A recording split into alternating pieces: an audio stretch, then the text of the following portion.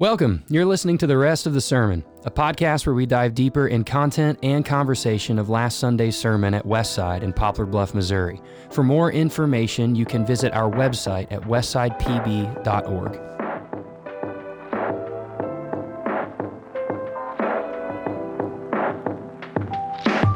All right, welcome back to the rest of the sermon. Man, it's been a little while since we got to talk to you guys. Thanks for being patient with us. I hope you had a fantastic Thanksgiving with your family and your friends and your loved ones. We had a great one at the Jordan House. We travel, do a couple different family Thanksgivings. It was jam-packed. Things were awesome. This past Sunday, we launched into the very first Sunday of Advent. And man, let me tell you, the energy was awesome in the room. The building is festive. We got some cool lights streamed across our chapel, which is like super rad. And this year, we're just doing sort of a traditional Advent. We're doing each Sunday with the word or the theme. So this past Sunday was hope. This coming Sunday will be love. But really quickly up front in the podcast, this Sunday is our Kids Side at Westside Christmas program. And we are pumped about this. There will be all three of my kids have speaking parts this year. And I'm super jazzed about that. And they are excited. They've been memorizing their parts. So we're super excited about that. But listen, on today's podcast, I am so excited. I told you guys a little while back, you've been up to date on the journey, the rest of the sermon family, about the awesome transition and change that's taken place at Westside. This past summer, Westside in August officially became a Grace Family Church, which is a family of churches based out of Atlanta, Georgia, and it's just been an awesome ride. And I've been telling you guys that you're going to be hearing from some fellow Grace pastors. Well, today on the podcast, we will be hearing from Mr. Ben Hardman. Mr. Ben Hardman has been a coach to me. He has been a pastor to me, but more than all of that, this guy has been a friend to me. So ladies and gentlemen, welcome Mr. Ben Hardman on the podcast. Hey Ben, how are you, buddy? Hey buddy, how are you, man? I like the Mr. I don't get Mr. a lot, so I appreciate I appreciate the Mr. title. Just kind of jazzes it up a little bit, you know? Yeah, it makes me feel way more official. Like whenever I hear that, I think of my dad, like Mr. Hardman. Yeah, right. My dad. But you know what's weird is like the way that you view that to your dad, that's the way our kids kind of view us when people talk about us. And it's weird. And I'm super old now too. It's weird, man. Hey, did you guys have a good Thanksgiving, buddy? Yeah, it was great. We're just real laid back at home. Awesome. We have a little bit of family here in town, so we spent some time with them. It was great. Awesome. Dude, did you watch that Alabama football game the other day? I did not, because I was grieving from the previous football game. I'm from Ohio. Yeah, I know. I thought about you. And when you grow up in Ohio, man, there's no, like, I try and tell people this. People don't understand, but when you grow up in Ohio, there's no other option than to be an Ohio State fan, because there's nothing else good in the whole state. It's the only thing we have when we're in Ohio. And so we lost to our rival. It was the first time we've lost to them in 10 years. Wow. So I didn't know that. I guess you have to like give them one occasion. Like we got to tithe like 10% every, one out of every 10 years. You got to give back. That's great. I tell you what, I did not watch that game because I was grieving over the first game. Sure, I get it. I tell you what, I agree. I saw our good friend Dave Rhodes tweet out, with the snowflakes and the rivalry. This is about as good as it gets in college football. And I agree. It was pretty fun. That's awesome. Was pretty amazing. That's really good. Well, I'm glad you guys had a good Thanksgiving. Hey, Ben, why don't you just tell us a little bit about yourself, marriage, kids, ministry, just sort of the elevator pitch. If we're on the first floor and we're going to the 10th, who's Ben Hardman, man? Yeah, so I pastor the Grace Marietta campus of the Grace family. Marietta is the first suburb north of Atlanta. Yeah. And I've been here for 5 years. I run an organization called Kingdom Dreams Initiative that is training leaders to launch the kingdom dream that's inside of them. Love it. Missions, organizations, nonprofits, ministries, church plants, micro churches, all kinds of fun things where we kind of have a lot of leaders that come to us and say, I've got this dream in my heart. I want to launch it. And we come alongside them and help them kind of launch the kingdom thing that God's prepared for them in advance. So cool. Which is super, super fun. That's new. I've just been doing that for the last 6 months. Yeah. So that's kind of my new thing that I've been doing. I've been married to my wife, Sarah, for a long time, 21 years now. Wow. Good for you. It'll be 22 this month. And I've got 3 kids. I've got a 19-year-old who's at college, Cole. He's a musician, loves music. He's studying to be a worship pastor at Lee University in Tennessee right now. Wow. We're super proud of him. My son, Caden, is 17. He's a junior in high school. Basketball season just started for him, so we're hitting all the tournaments and those kinds of things for the holiday. He's in Augusta this weekend, which is like 2.5 hours away from us, so we're trying to figure out how to get to all his games. And then my daughter is 12 going on 17, and she's amazing. She's adopted from Ethiopia and is just incredibly smart, awesome young lady. Loves Jesus and is doing a lot of cool stuff. She's really a good leader in our student ministry program. We're really proud of her. I love it, man. Ben, you are a highly blessed and favored man. You got a beautiful family, bro. Yeah, I am. Yeah. Most of that's because of Sarah, but yeah. Amen. For sure. I always say, John Kennedy used to say, I'm John. I'm the one who escorts Jackie around. And that's just kind of what I say as well. I escort Courtney around. So, but by far the most important question, Ben, is out of all of the Jordan shoes, 1 through, I think we're at like 56 or something like that now, or maybe 35 or something. Which one's your favorite Air Jordan? That's the most important question. Man, that is a good one. I'm old school, so it's always the 1. Yep. And I love the kind of retro release of all of them with all the different colors and all of those different things. Yep, I agree. Because there's just so many different options that you can get, which is really fun. So yeah.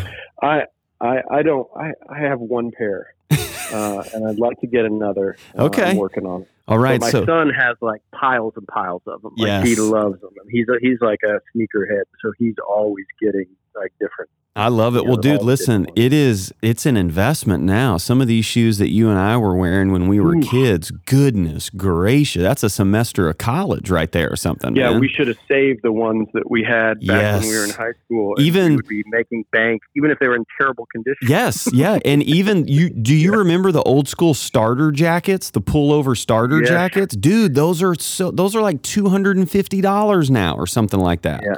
Unbelievable, man.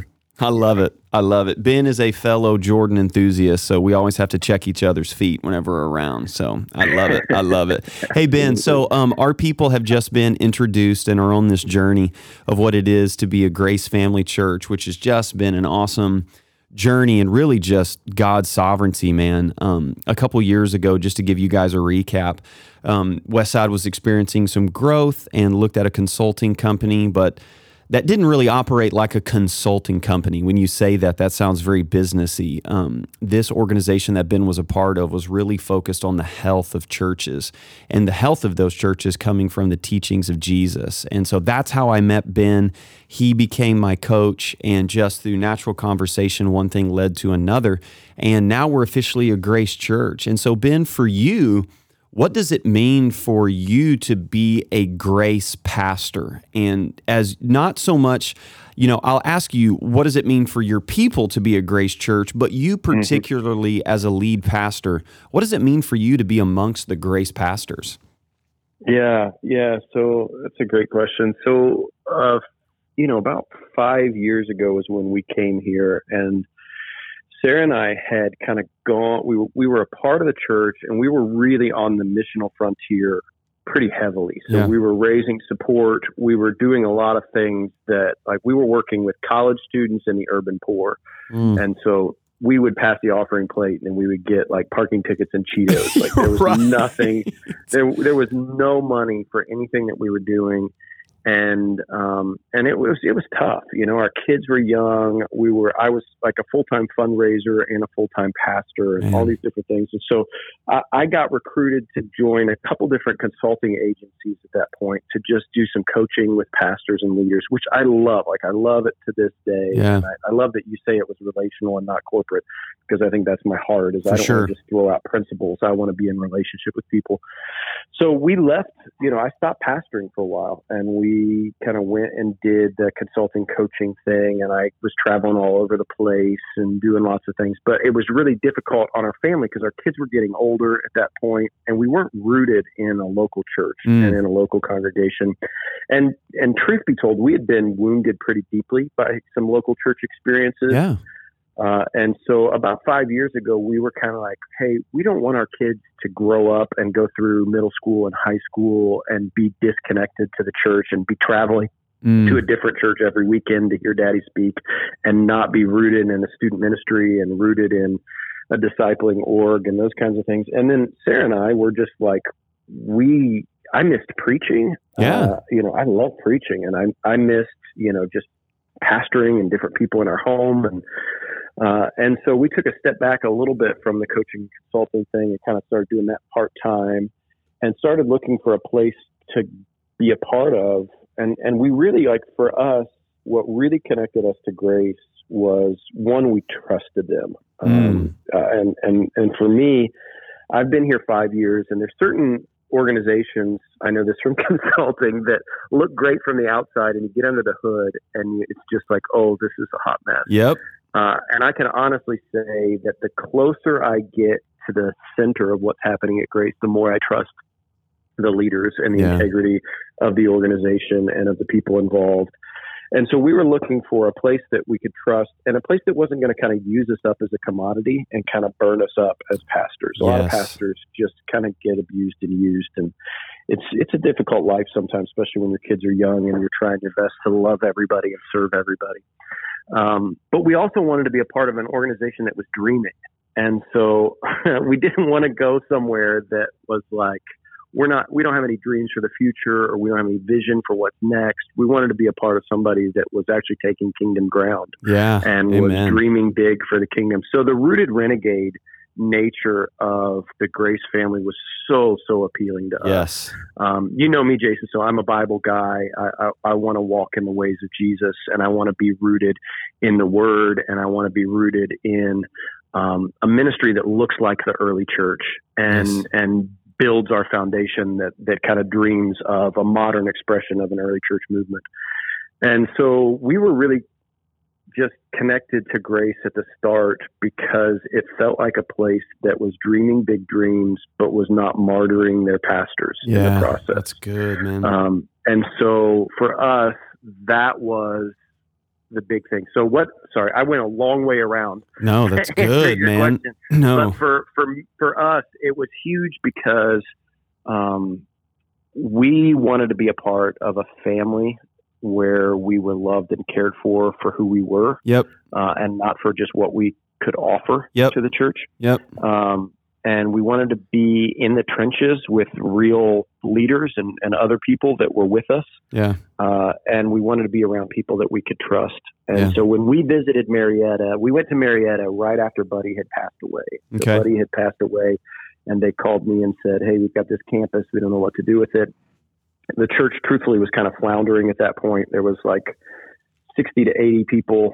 All of them were a little burned out at that time. It was more like a launch team than an actual church. Right. But when we got there on the ground and we just started spending time with some of these leaders, we just were like, this is the place.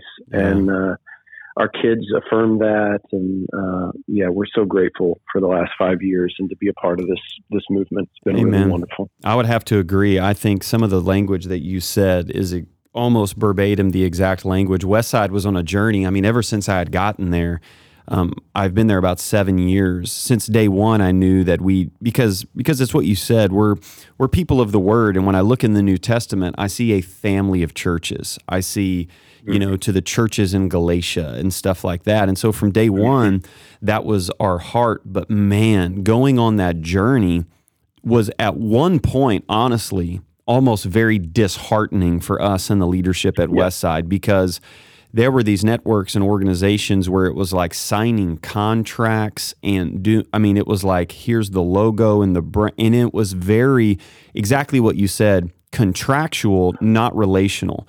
But from day one, it was so appealing. The more and more I met a Grace pastor or kept talking to the Grace people, it was a highly relational process. And I think our people picked up on that on day one as well. What about your church when it comes to the average church member there at Grace Marietta, or even your leadership team? So whether it be the kids person or the youth person or your associate pastor, what does it mean to your people to be a Grace Family Church? Yeah, I think it's carrying the DNA of Grace. So that rooted renegade nature is a big part. And what's fun about Grace is there's certain people that we connect with who I just had breakfast with a new guy from the church who was just like, man, I'm so connected to the dreams. Like, you guys are just dreaming big dreams. I love that you're out there on the fringes, that there's no box that's holding you in, that you're willing to wreck the roof to get to Jesus. Like, I love that about you guys. And so he connected through kind of the renegade nature of Grace. But the last week I had a phone call with somebody new to the church who was just like, man, I love that you teach the Bible. I love that you walk exegetically through the scriptures. Like, I love the fact that you are a local church in a local community, and that you're building a park for your community. And so it's the rooted nature that takes hold for them. So I think for a lot of people, it's kind of the DNA of vision and values. Amen. The rooted and renegade nature, the neighborhood, nations, next generation focus. I think that's where our people feel the kind of DNA of what it feels like to be a Grace Church. Absolutely. And benefit from it. And then I also will say, it's really fun to be a part of something bigger than yourself. Amen. And so our churches at Westside and Marietta are around the same size. But it's really fun to know, like, on any given Sunday, we're celebrating what's happening for you guys. Like, a few weeks ago, you guys had baptisms, and you're sending me things, and we're celebrating. Like, that's our family, right? That's happening in our family. That's good news. And then we had baptisms coming up last week, and I sent you some pictures and said, hey, look at, and so just being able to know, we're part of something bigger than ourselves. I think we can do more together than we can do on our own. Amen. And so I think that's exciting as well. Amen. I would wholeheartedly agree. I think hearing our people at Westside, there was a season, Westside was in a little bit similar condition. There were 25 votes cast for me to be pastor. That was everybody, their cousin, their dog, and all of that stuff. And so there was a season where we kind of had to do like CPR on ourselves. It was good and right for us to focus internally. But when that season quickly left, we realized, oh man, our external focus here, we don't have a clear external focus. And when it comes to the kingdom of God, we want to be working where God is already working. We want to partner with what God is already doing. And more, once we kept hearing the sort of Grace story and the Rooted and Renegade initiative and all of those things, and the Muslim initiative catalyzing the Jesus movements in the Muslim world, all of those things were just huge for us as well, for sure. Ben, you've been somebody that has been in the big C church world, the evangelical world, for a long time. And I love having conversations with you just because I believe, I don't want to use the phrase cutting edge, but I believe that you have sort of an apostolic gifting, that you always want to be pushing back darkness. You want to be in the battlefront. And so when it comes through COVID and all of that type of stuff, there's been a lot of change that has happened in the Big C church. But when you, Ben Hardman with Kingdom Dreams Initiative, also a local pastor, also a part of the Grace family of churches, when you look at the Big C church as a whole, what do you see in like 10 years, man? What's changed? Where do you believe God is working? Where is the sifting happening? What do you see? Yeah. I think COVID accelerated some things. Yep. And I'm not sure that we know the full consequences of that. So in our culture right now, there's lots of conversations about what the Great Resignation. Yep. Where people are talking about how so many people have left their jobs. CEOs, the whole deal.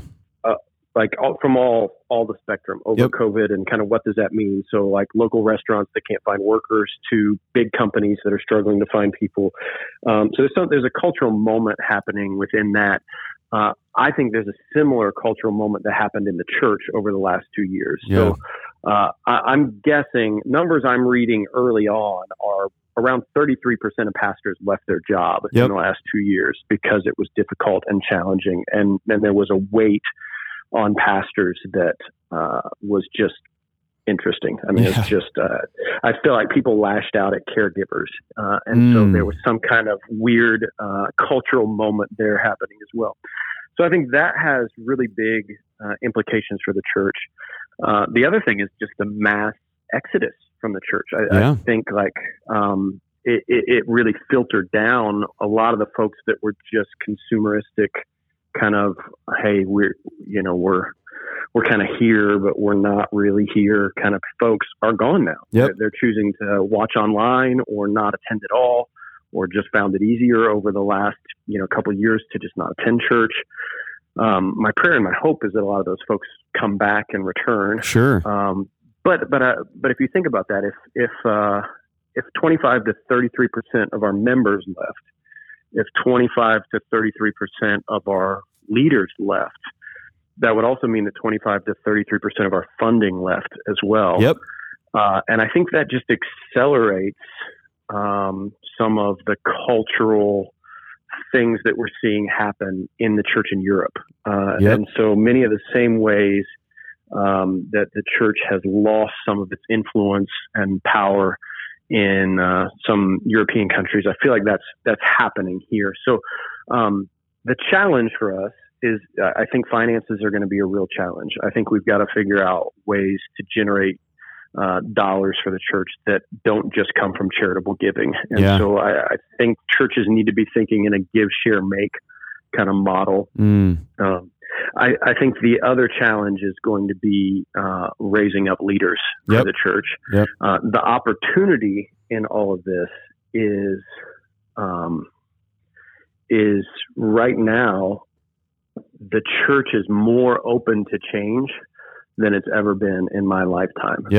And so new modes of operation, new methods of church. I think a lot of people have left the kind of traditional corporate church because they're looking for a better expression of discipleship and family and connection. I agree. And so I think there's a lot of people who have stopped going on Sunday, but are still looking for an expression of the church that looks like the early church and feels like family and feels like it's a way to invest. So with every challenge, there's huge opportunities. So I think there's huge opportunities for us right now. But I do think the church right now is deciding. I think nearly every church I'm consulting with right now is deciding whether they're going to double down on their methodology pre-COVID or whether they're going to innovate and create new things. And my hope is that people are pushing out kingdom dreams and are dreaming again and are launching new initiatives and new things and are doubling down. I'm encouraging every church I'm working with to double down their investment in not just creating church planning networks, but creating networks of local business leaders who are faith-driven people, entrepreneurship opportunities, double down in your investment in nonprofits and micro churches, and these models of church that don't just revolve around a Sunday gathering. Because if the financing is going away, a lot of the methods of doing Sunday, paying pastors, paying large staffs, upkeep on a building, all of those kinds of things are going to be challenges that we can't sustain in the future. And so it'll be interesting to see how all that plays out. Sure. No, I probably gave you way more than you wanted there, Jason. No, man, that's beautiful. And like I said, going back to the beginning, I don't think COVID I think it did cause a few things, but I think it revealed more than it caused. It probably accelerated and revealed. And so I came into Westside in the first 2 years, I was bivocational. I worked at a funeral home as the in-house chaplain there. And so I lived for 2 years with a growing church in the bivocational world. And I've said from day one that in 20 years from now, the career pastor who has a retirement and benefits and all of those things is slowly dying off. And what COVID did is it accelerated that. And so I think absolutely on the pastoral front, you're going to see a lot more bivocation. But at the same time, what we saw at our church was our core committed people realized what COVID revealed was a lack of healthy, sustainable rhythms in the relationship with Jesus Christ. That they depended very heavily on what Sunday morning, what Wednesday night groups, and what community groups had to offer. And then when there was this 3 to 4 month period when you didn't have that, they realized, gosh, I haven't even read my Bible. Like, do I even really know how to daily, sustainably read and pray? And so what we did as a leadership, we literally got our attendance index and our leadership team once a month. We broke it up into certain numbers. These people got 20 people, this board member got 20 people, and we just called people and said, how are you? What can we do for you? Because we realized that the relational connection was waning at Westside, and what COVID did is it accelerated it just a little bit more. So, yeah, man, I would agree with all of that. But at the same time, I know you primarily work with pastors and you love pastors and you love the local church. And so you spoke a little bit about pastors, but transitioning from what do you see in 10 years from now in the Big C Church, what do you see specifically with pastors? Because, you mentioned it. I mean, 30% of guys resigned over COVID, over the race conversation, and then vaccine conversation, and then it was an election year, and it was, literally on a Sunday morning, I would have a conversation with somebody who would stay 6 feet away from me with a mask. They were wearing 2 masks, and they were saying things like, when are you going to have just either an online service or a strictly mask service? And I would turn from that conversation and have a conversation with somebody who wasn't wearing a mask, who was unusually close to me. And then they were saying things like, do you think this is fake? It was on a Sunday morning, I would have literally a dozen conversations with people that were all across the spectrum. Now, I love that, and I've always taken pride in the diversity of Westside. But I'll tell you what, during COVID, me loving that diversity was really tested. It was like, okay, you said you wanted a diverse community of people. Well, here you go. And so when it comes to pastors, Ben, what do you see in 10 years and 5 years specifically with lead pastors at local churches? Yeah, that's a great question. And I've experienced the same thing. I love Nate Bargatze has a bit where he talked about he has friends that showered with masks on, but they just wore them everywhere. And then he has friends that didn't even realize COVID was a thing. Yes. Like, there's something happening. There's something going on. 100%. I feel like that's the world we all lived in. I'm encouraged by Hebrews 12, where it talks about once more there will be things that are shaken, but the thing that will remain is the kingdom of God, right? Hebrews 12:27. There are things that can be shaken, and they will be shaken, and they will be removed, but that happens so that the unshaken can remain. Amen. And I feel like that there's been a shaking, and there is the power of the kingdom still remains. The good news is still being proclaimed. All those things are still happening.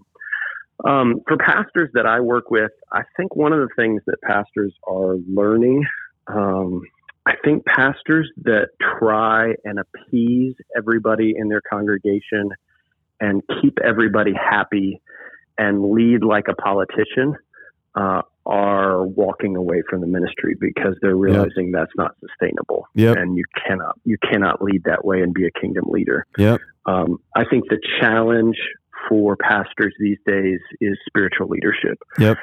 It is the idea that I am an ambassador of Christ, which means I'm his spokesperson. And so there are times when ambassadors have to deliver messages that are hard and difficult. So the prophets of the Old Testament were not always doing fun things. In fact, it didn't turn out well for most of them. You're right. Yes. So there's a lot of moments where I think in the last few years, we actually had to deliver news that we weren't excited about delivering. Yeah. And we had to irritate people. I mean, I felt like I irritated everybody on any political spectrum in my church. Yep.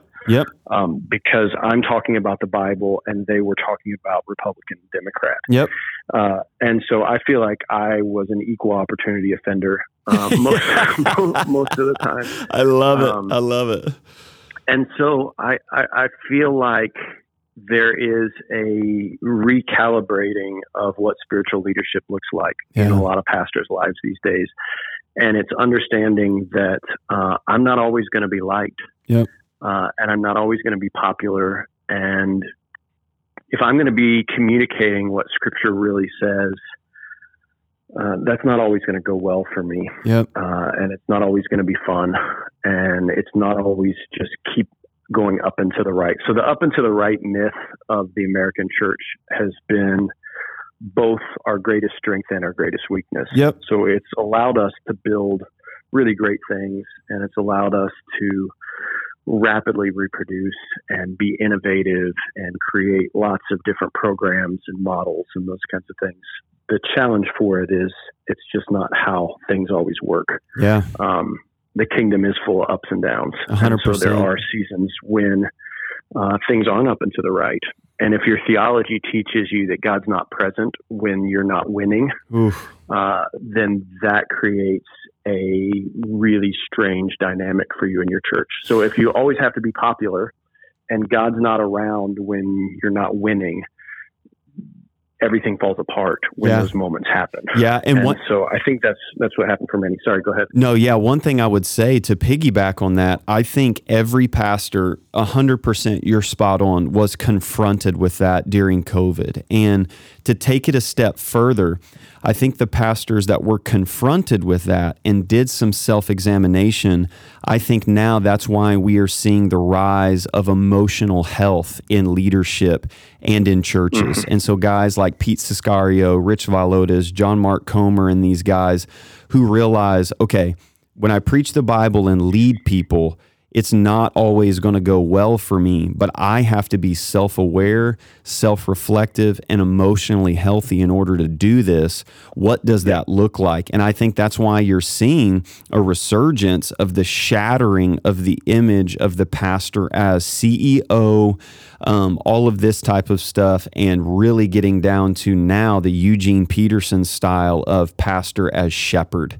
and just being present with his people. I think that model, which ironically, obviously, is the model given to us in the New Testament, is the only thing that's going to be sustainable for the future, for the health of pastors and churches as well. That's really good stuff, Ben. Hey, listen, I know you said in the beginning there was this exciting new endeavor that God has sort of birthed in your heart and mind. And I have loved, man, I remember on a Zoom, I think it was just a coaching call, you just kind of said in passing, like, man, there's really some stuff that's coming up and God's really stirring some things in my heart and mind. And you use this word dreams, like kingdom dreams and stuff like that. And lo and behold, now Kingdom Dreams Initiative is fully launched. Can you tell us a little bit about that and what that is, how that birthed, and how you're seeing God move in that?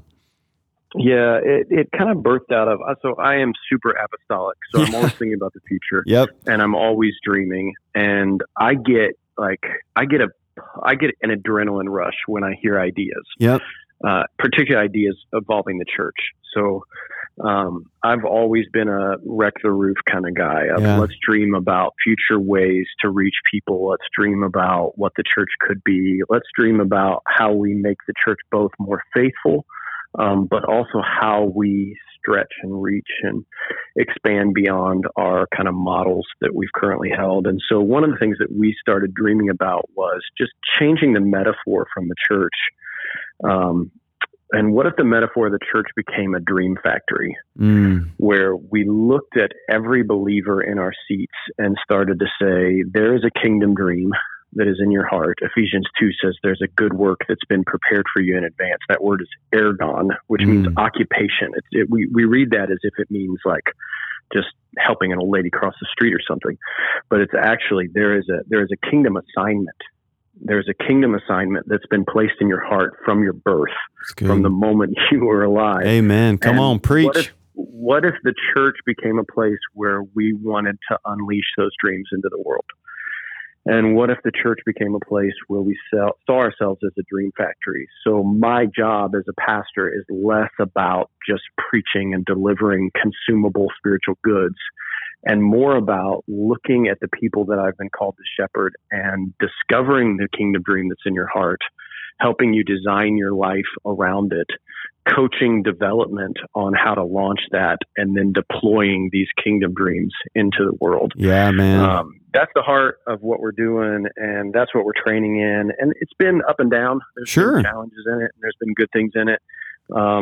We're realizing that a lot of entrepreneurs and spiritual dreamers are really attracted to what we're doing, and a lot of pastors are confused by what we're doing.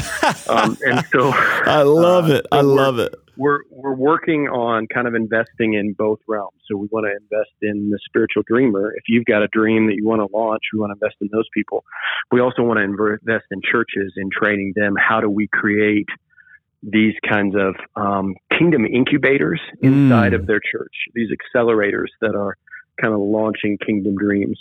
Wow, so that's kind good. of the method and model we're pursuing, but it's been super fun, man. We're really enjoying it. Yeah, and you know, when you say that entrepreneurs love it and pastors are confused by it, I just wonder if, and this is just speculation, you know, I think a lot of pastors were confused and didn't realize that they were building their own kingdom versus the kingdom of God.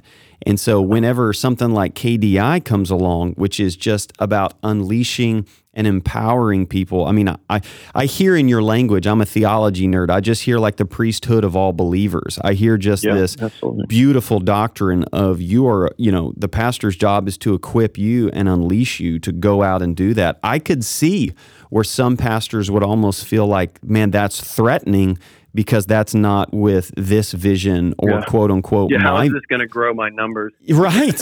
Yeah. Because multiplication sometimes looks like loss when you send people out to plant a church. Your best givers, your best leaders, you go, you know what? You need to go to the other side of Atlanta and do this. That almost looks like a loss, but man, that is a kingdom focus there. So I love that, man. That's beautiful. Ben, what about you? All of these titles, man, I get so jazzed when I talk to you, and you're a local pastor, you got the KDI, you're doing stuff, you're talking to pastors. But man, before that, you are a husband, you're a father, and even before those two crucial things, you are a disciple. You are a follower of Jesus first and foremost. And so in this season of your ministry and this season of your life as a follower of Jesus, not the lead pastor, not the founder of KDI, but as a follower of Jesus, what is God doing in your heart and mind in this season? What's God stirring in you? Yeah, I think it's been a real faith journey for me the last couple of years, kind of leaving the organization that I was a part of and starting something new on my own. It feels really vulnerable in a way where I was able to hide in the larger organization behind other people and other things. And it was kind of a group thing. And this is kind of me. And so it's felt kind of vulnerable and scary. Hebrews talks about without faith, like nothing's possible. Yep. And I wish it was a little less strict than that. I wish it said without faith, you'd be a little less effective or something like that. Right. Sure. And so like, it has been a real faith journey for me of like, I'm going to put myself out there and I'm going to do the thing that I think that I was created to do. And I'm going to faithfully kind of just start digging in the soil and see what comes up. And I'm going to trust that Jesus is at work in the midst of this. Amen. And keep going with it. And so, there are days where it feels like I'm waking up and I'm doing a lot of work that it doesn't see a ton of fruit right now. And so it's just embracing the work of, I'm going to coach the people that are in front of me and invest in the leaders that are here and do the things that I've been called to and do my best to be faithful and trust that the Lord's going to work out all that other stuff. So for me, I'm really learning to just be obedient. Like, just, Lord, what do you want me to do today? And just invest in those things, even when the returns aren't what I anticipated that they would be. To just keep being faithful. That's beautiful, man. I can, speaking, when you said that you wished that Hebrews passage said something a little bit different, I feel the same way every time Jesus describes the kingdom of God. I'm always like, ooh, when he goes, the kingdom of God is like, I want him to say the kingdom of God is like a lion, or it's like this sword, or it's like, and he goes, the kingdom of God is like a farmer who spends all of this time tilling the soil, and he just kind of casts some seed, and it rains, and the sun comes, and there's some crops, but then these crows come along, and they snatch and it's this ordinary rhythm and ordinary obedience that I really have to check my heart and constantly get back to exactly what you said. What has God faithfully called me to today? In the here and now. And so I resonate with that big time, man. That's beautiful. Well, hey, listen, Ben, I want you to what would you tell the people of Westside? You've had the opportunity, our people know you, you've preached in our pulpit before, but right now, just to our listeners, if there's one thing that you could tell the people listening today, particularly the people of Westside, what would you encourage them and what would you tell them? Yeah, I do love your community, Jason. It's been my honor to be there a couple times and get to spend. There's just a sweet spirit among your people every time I'm there, and great hospitality and kindness every time that we're there. And so, I don't know if Poplar Bluff would be my vacation destination, but I've loved being there every Hey, come on, man, there. come on. It's been amazing, and so I'm excited to get to come back sometime this year and connect again. Yes. I love your guys' focus on it's all about Jesus. I literally have the T-shirt. Yes. Yes. And I wear it. And so I really would just encourage you guys to just keep going back to Jesus, the author and perfecter of our faith, and keep going back to, hey, Jesus, what do you have for us today? And co-discern that together and just get after the things that Jesus has placed on your church's heart and pursue those things with everything that you have and love each other well in the midst of all of that. And I think that's where the fruit comes. It's just this obedience over time, this long obedience in the same direction of we're just going to keep taking our cues from Jesus, and we're just going to keep following him, and we're going to be faithful, and we're going to trust him for the fruit and just keep investing there. So that would be my encouragement to you, Jason, and your team and all of your church. It's just keep going after Jesus hard. Keep being obedient to what he's asking you to do, and keep being a light in your guys' community. There's so many amazing things that you guys have the ability to transform your community in ways that in Atlanta we don't. Because you're in a kind of smaller community there's so many different ways where you guys can make major traction on transforming your community. That's really, really beautiful. And you guys are already doing some of that stuff. So proud to call you friend, man. Proud that you guys are a part of the Grace family, and so excited about the future together. Amen. Absolutely, man. We receive that word, Ben. Hey, our people can find you on all social media platforms, just kind of Facebook, Instagram, all of that stuff. How can they get a deeper connection? If somebody was listening and like, man, this KDI stuff, Kingdom Dreams Initiative, that sounds awesome. I would love to know more about that. How can they get some more information about that? Yeah, kingdomdreamsinitiative.com is the website. And that's all up there. It's got some general information about what we're doing. You can follow KDI again on Facebook and Instagram and those kinds of things. There's some new resources that we just put out that are available, and some new things that are fun that we're jumping into in the coming months. So just follow along there. Awesome, man. Love it, Ben. Hey, thank you so much, buddy. And we can't wait to see you this coming year here in Poplar Bluff, Missouri, man. We love you, Ben. Yeah, thanks, bud. See ya. Blessings, man. Wow, what a treat today on the rest of the sermon. Love that guy, love what God is doing, and I'm just so grateful that God has got so many faithful pastors and men of God like Ben Hardman across the world, just expanding the kingdom. Hey guys, thank you so much for listening in today. Please follow along with us in the Advent journey. You can listen to all past sermons and also the sermon notes. So if you're a type A person and you love the notes and you're a nerd like me and you're like, what book did that quote come from? You can actually get all of the sermon notes on our website at westsidepb.org. So please check that out. You can get a plethora of information there. Also, you can tune in to our live stream on Sunday mornings at 10 a.m. on Facebook. Hey, we love you guys. Thank you so much for tuning in. Please help us spread the word. This coming Sunday is the Kids Side at Westside Charlie Brown Christmas program. We are so jazzed about that, and it's going to be an incredible time. We love you.